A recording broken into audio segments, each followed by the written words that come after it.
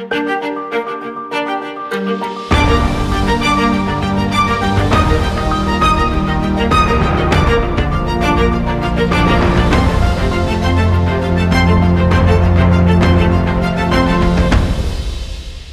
back to Finest Hours, the show where we share amazing true stories of human achievement and influence. We are back again. I am Braden Cromar, joined by my co-host Hayden Hansen and our executive producer Skylar Williams. It's been a very long time. Yeah, I was going to say, how long has it been? It's been 2 months 3 months. Three? Yeah. The last time we recorded was our Halloween special, and we haven't recorded since. Oh yeah, it was the Night Witches. Ooh. Yep. Happy late New Year. We made it through 2020, which is a huge sigh of relief. It probably was the worst year of my life, but some good things did. Really? Probably. It probably Buckle up then. Mine was pretty... not to be, that one person, but it was pretty good for me. I can't lie. I didn't have to see too many people. It wasn't the hardest year of my life, but I think just world events since on my time on this earth, 2020 was probably the worst year of my life. It wasn't my worst year, but it's everybody else's. I'm on record saying in January of 2020, last year, when we did our episode on Christopher Clayton Hutton, I said, Happy New Year. Hopefully 2020 doesn't suck as bad as 2019 did. That aged well. And now that I look back, I can't even think of anything bad that happened in 2019. There was nothing bad that happened in 2019. Yeah, life was hunky-dory. I can't think of a single thing. We had to sleep 2020 off for about a month before we started doing anything. I know. We were hungover from 2020. 2020 hangover. We're back in 2021. Back in the pink. I don't know where that expression comes from, but better than ever. It's been 3 months, but it's Hayden's turn to pick a person. And Hayden, who did you choose? I chose Charles Lindbergh, not to be confused with his brother Charles Lindenberger, man. An aviation hero. I probably knew the name of his plane better than I knew his own name, but I knew the Spirit of St. Louis as a name more than I knew the pilot. And so that's kind of what prompted me to take a look at him and see who the pilot was. Learn a little bit more about him. So, a little bit of background. Charles was born in Detroit to some Swedish immigrants. His mother was a school teacher, and his father was a congressman for much of Charles's early life. And so he was born in Detroit, but ended up in Minnesota at an early age. That is where Charles's father ended up running for and gaining a position in the House. The House of Representatives. It's not the white one. It's the different house. It's a house in word. But anyway, his parents end up splitting up when he's about 7. Because his father was in the House of Representatives, Charles spent a lot of time in Washington, D.C., and his mom moved around as a school teacher. She moved around a lot, and so he actually spent time in a dozen different schools before he ended up graduating high school. He went to school in Redondo Beach, California, and Minnesota and D.C., He ends up enrolling at the University of Wisconsin, and his interest was in mechanical engineering.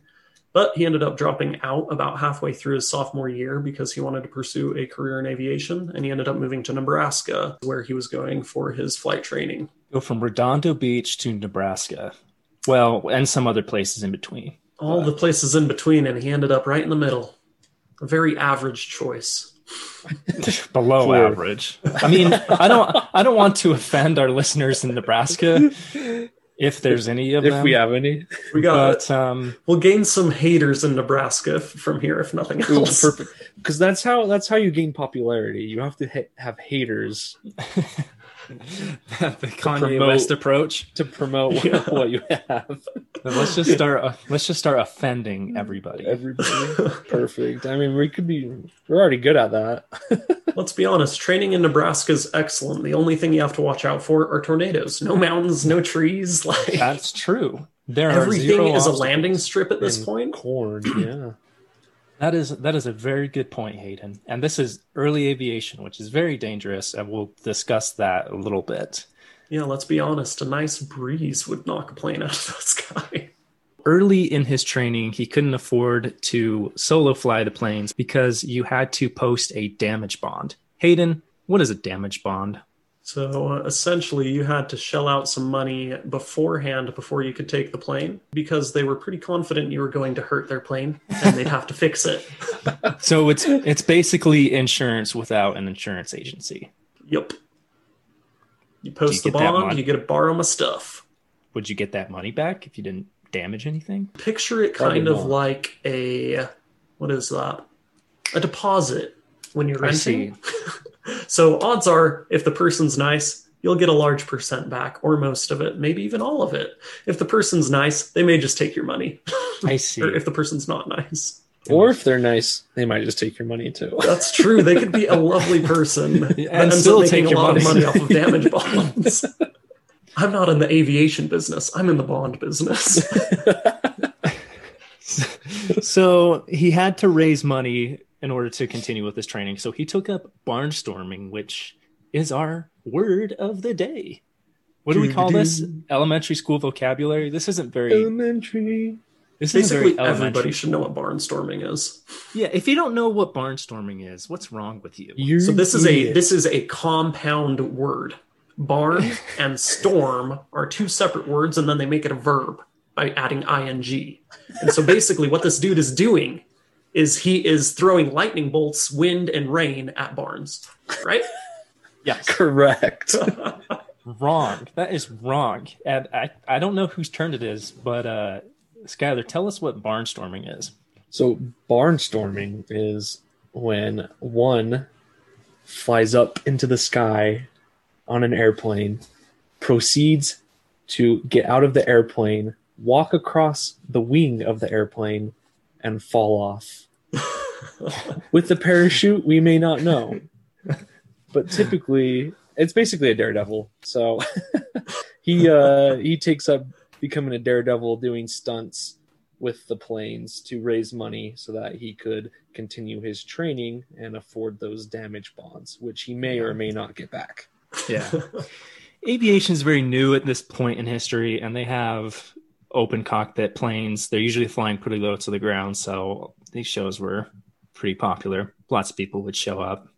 A good time. This was the Roaring '20s. I would like to see it, and it's 100 years later. I'd be so down. So I think like the last big kind of barnstorming was happening like 1941, but a lot of the safety rules were changed to where you can't perform certain stunts at an altitude of less than X, right?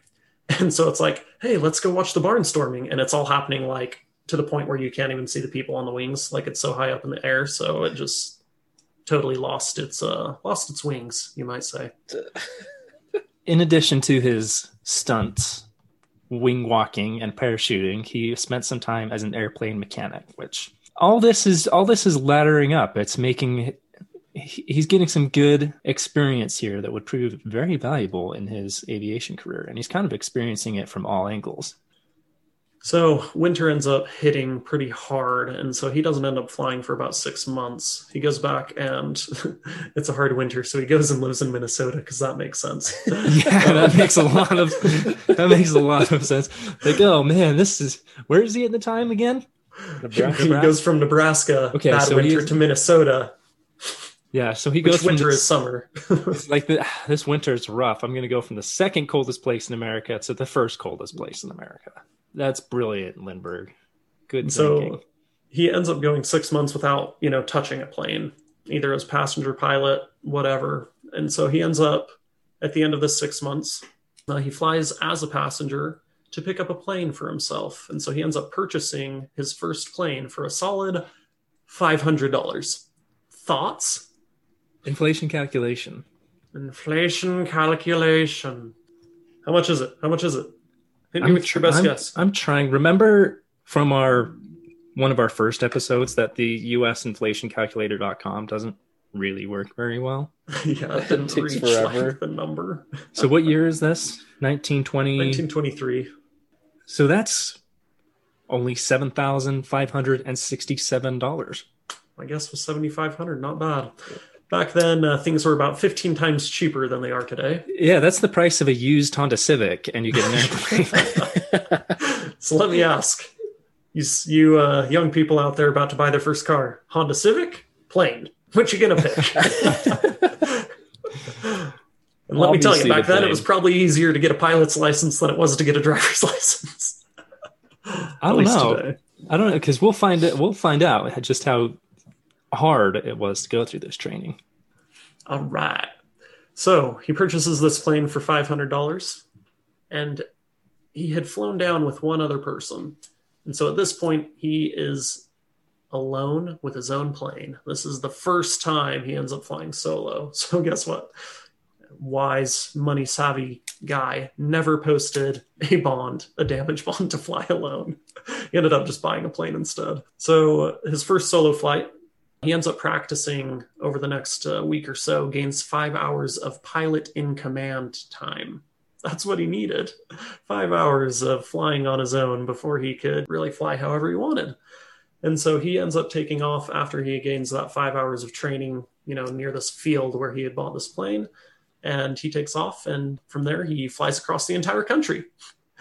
So let me just practice for 5 hours, and then I'll just go 5 hours straight, fly across the whole country. NBD.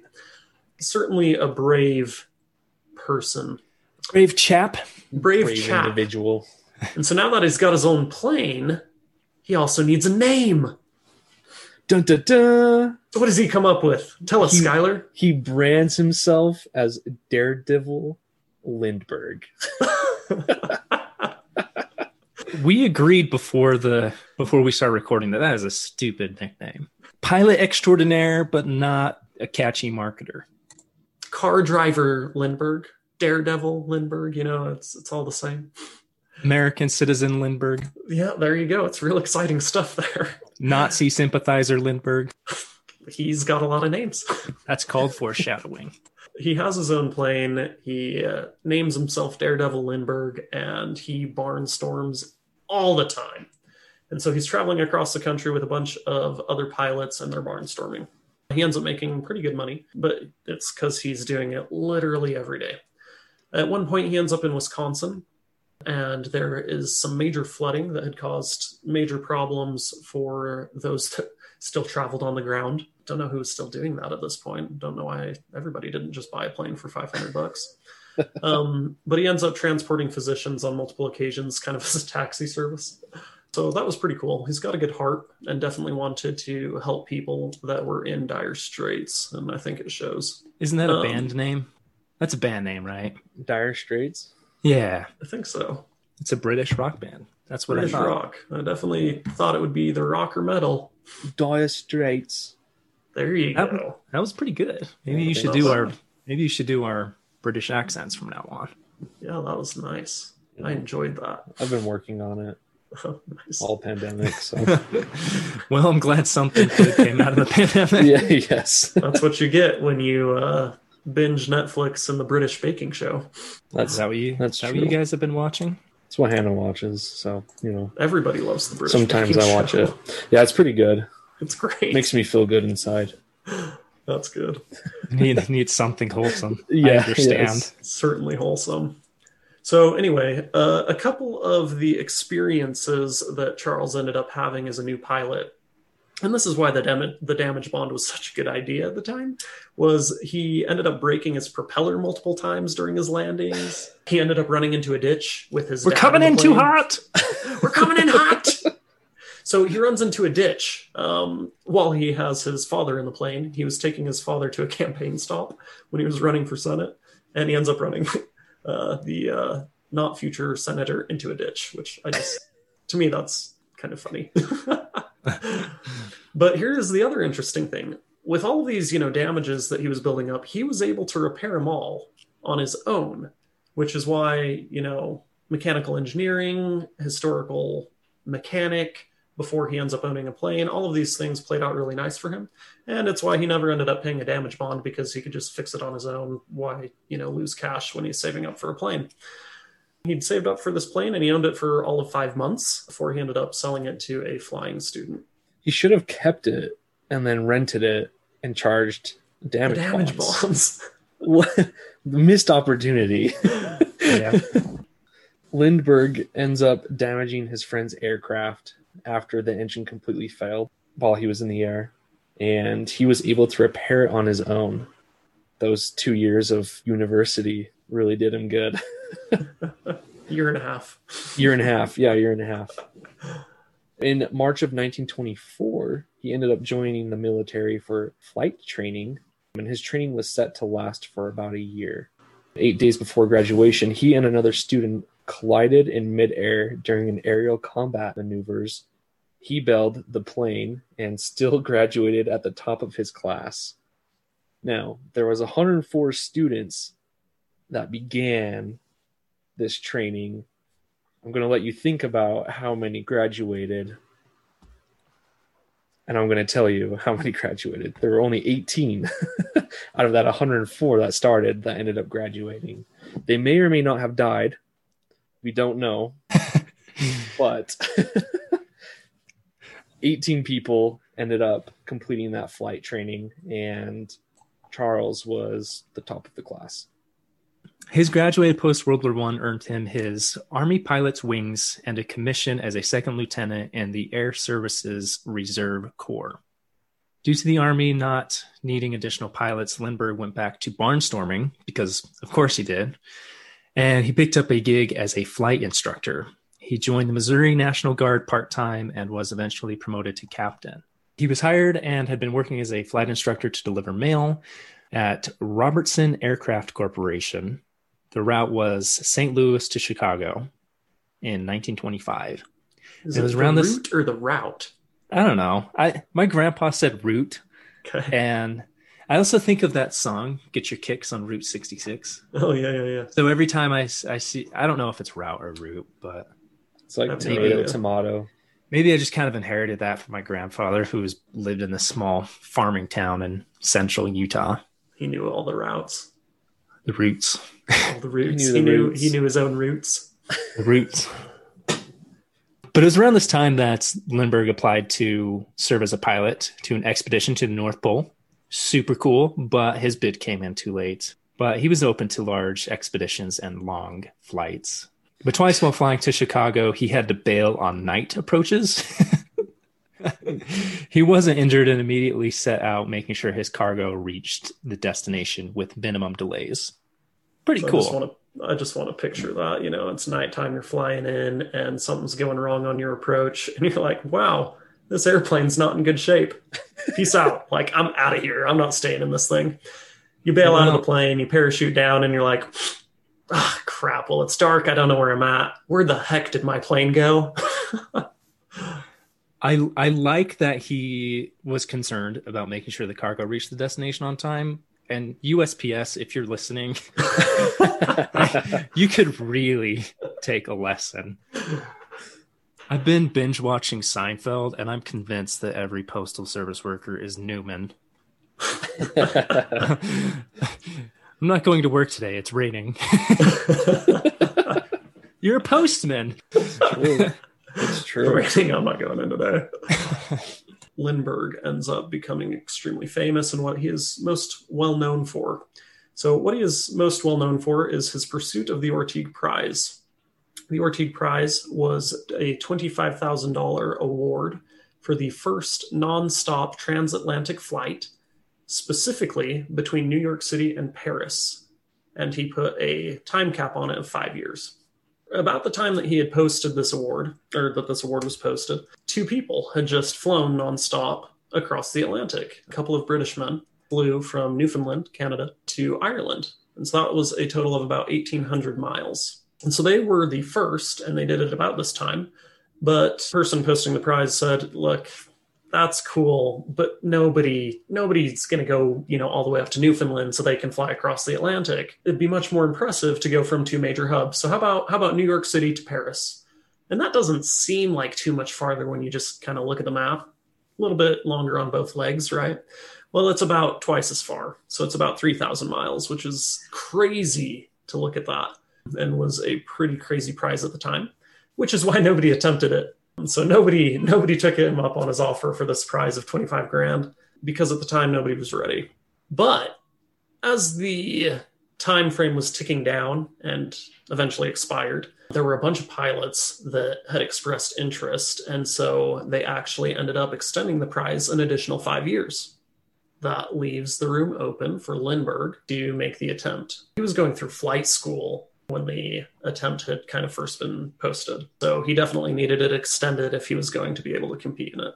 During the next 5 years that the prize was extended, there were other attempts. One was a Frenchman who crashed on a takeoff in New York City. Well, I just want to point out that really basically anybody at that point could have at least gotten further and not been the worst.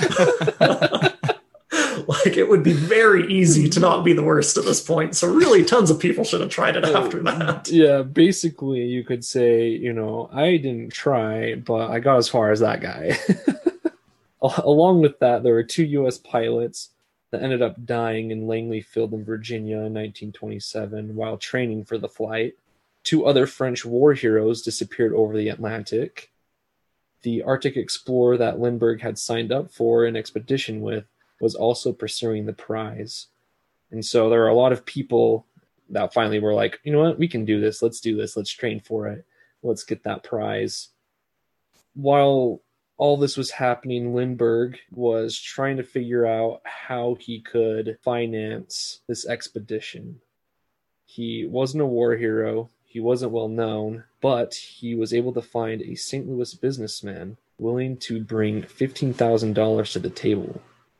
Lindbergh contributed $2,000, which is about $30,000 in today's money, and RAC, his former employer, they contributed $1,000 for a total of $18,000 to find him a plane and to finance this expedition. So they tried several times to commission a plane, but all the manufacturers made pick the pilot a condition of the build. So if they were going to build a plane, they wanted to pick the person that was going to fly it. But they were finally able to get a small manufacturer, the Ryan Aircraft Company in San Diego, to construct a plane for $10,580. Lindbergh flew it from San Diego to St. Louis, and then from St. Louis to New York in May of 1927. And then he spent 10 days in New York City before making his attempt. Let me take 10 days to think about my decision before I take off. On the fateful day, Lindbergh took off slowly with a fuel-burdened plane and a muddy-soaked runway. Not good conditions. He left with 450 gallons of fuel, which seems like a lot for a plane at the time. Right? Yes, that was a lot. So planes at the time, basically all the planes had like passenger seats as well. And so this was a fairly big plane. So it had passenger seats, except they took them out and put fuel tanks in there instead.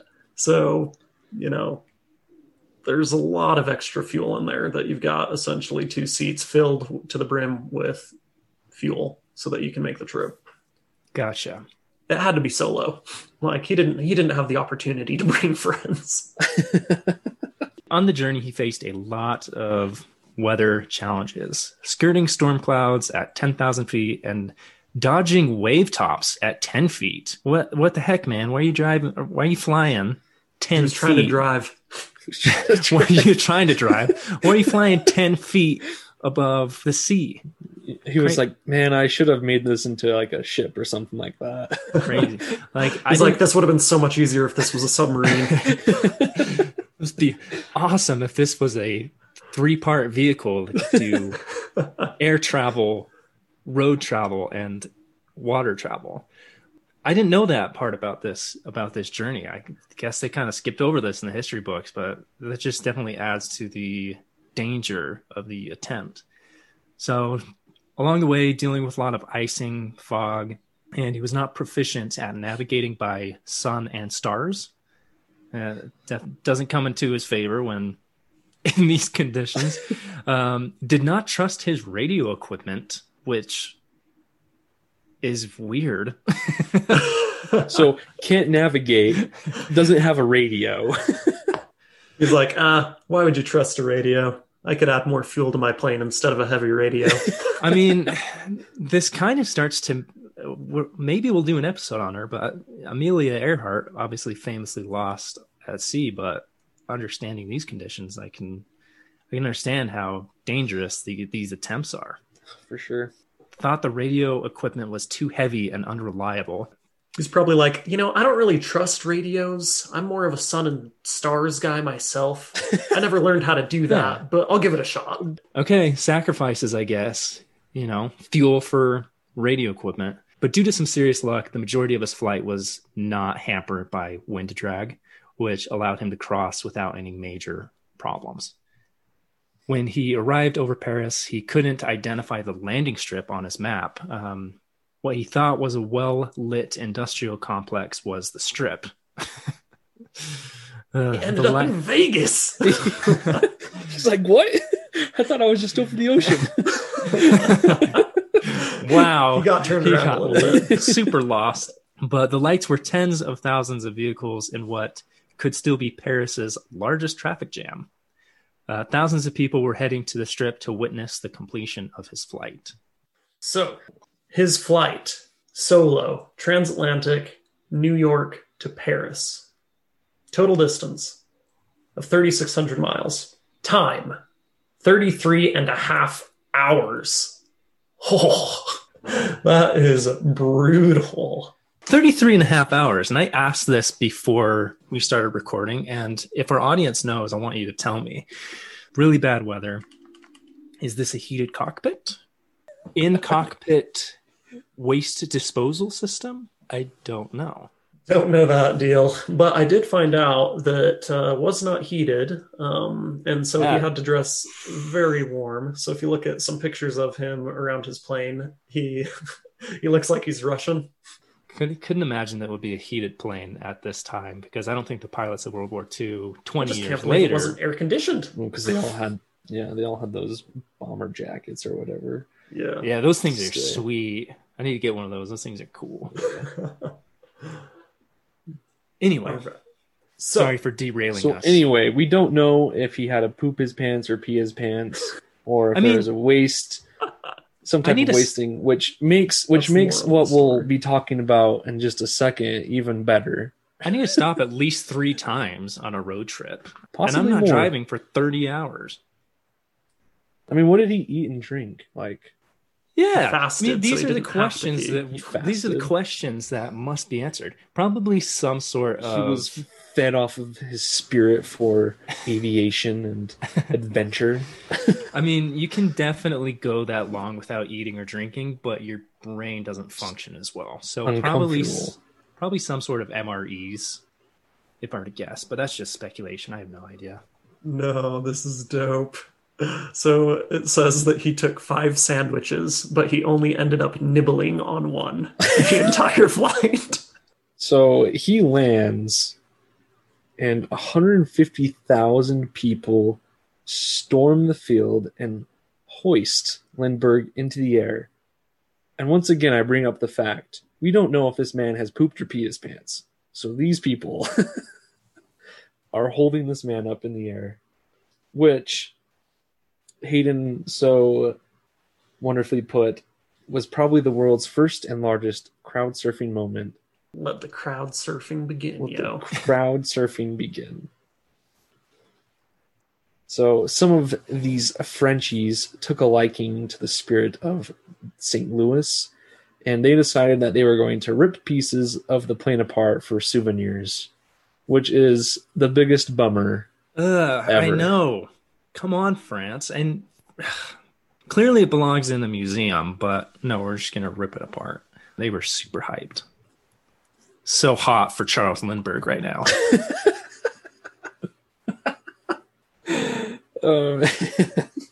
I'm the only one laughing right now. Everybody else muted themselves. So he gets super famous for this flight, and he gets even more famous because one evening, he's in his house. His wife is taking a bath, and all of a sudden he's like, "Where is Charles Jr.?" He hasn't heard him for a while, and he goes up into the room, and his kid's gone. The window's open. He has no idea where his kid is. And so he takes his butler, I believe it was his butler, and they walk around the house and they find remains of a ladder and a bunch of footsteps underneath the window to his kid's room. And so his kid is kidnapped, and it becomes a huge national story for about 15 days.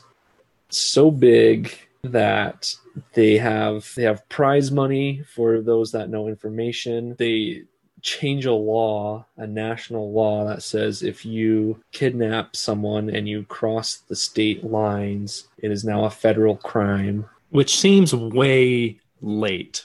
Yeah.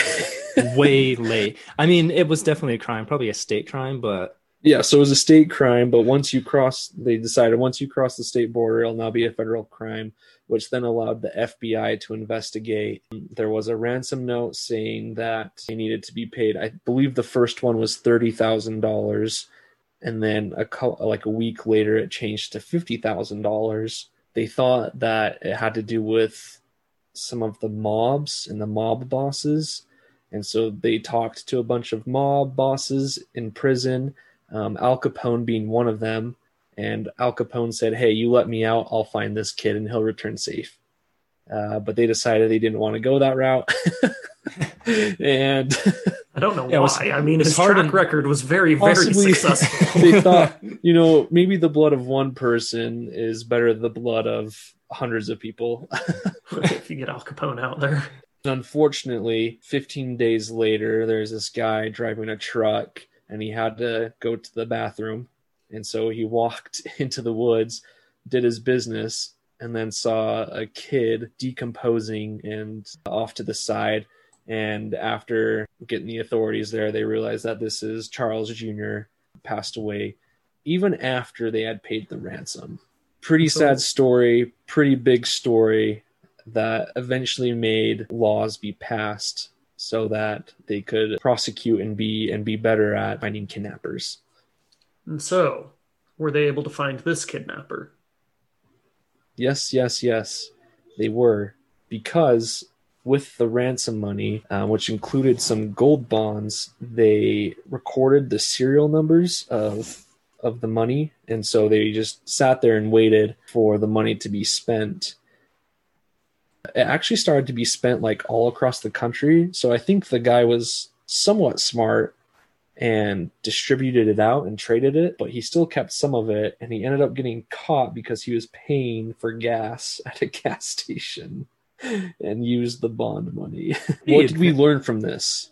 Well, pretty advanced for the time, because now that's easy to do. It's really easy to monitor credit transactions, but monitoring cash transactions is harder. Obviously not instantaneous, requires a lot more detective work. Yeah, so messed up. Famous from his flight, and also famous from his child being kidnapped and murdered, unfortunately. So, the two things that history recalls the most of Charles Lindbergh was the transatlantic flight and the kidnapping and murder of his son. The end. Not quite. So Lindbergh, probably distraught from the murder of his son, leaves the public eye, goes to live in Europe for 3 years, returning in 1939. There's a lot of, probably more speculation than evidence on this. A lot of speculation that he may have been a Nazi sympathizer, to the point that when he returns to the United States, he is removed from the military after attracting the president's attention. He wanted to fly in World War II after Pearl Harbor, but the president at the time, as if we don't know who that is, FDR would not reinstate him into the military. So he ends up being a civilian consultant during the war. Yeah. So Quick Look says American isolationism was kind of what his thoughts were. He asked Congress to negotiate with Hitler.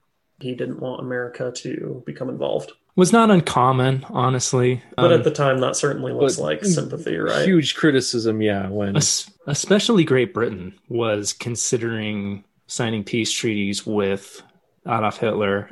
Guys, the movie, if you haven't, this is a sidebar. The movie Darkest Hour is really, really good. It's about Winston Churchill's first few weeks as prime minister in the UK. And Winston Churchill is a definitely a very polarizing figure, but there was a definite point in time where the only opposition to Hitler was Winston Churchill.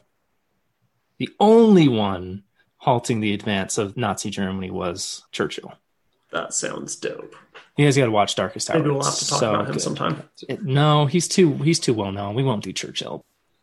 So anyway, ends up in Europe, comes home after about 3 years, and is trying to take that American isolationist policy, and ends up flying as a civilian consultant because he cannot get reinstated into the military. That pretty much sums up what we've got for you today on Charles Lindbergh. He ends up passing away from lymphoma, having lived out most of his years very privately, I believe at the age of 72, which, when you think about the time frame, I feel like that's still fairly recent as far as a lot of our stories have gone. Fairly interesting. Skylar, you get to pick next. Do you have someone in mind? Do we have a teaser that we can share with our audience? I've thought about... Tease us, Skylar. Tease us. And bear with me. I'm pretty good at teasing, so take what you may from that. But thinking about George Mallory. I don't know George Mallory, so he sounds perfect.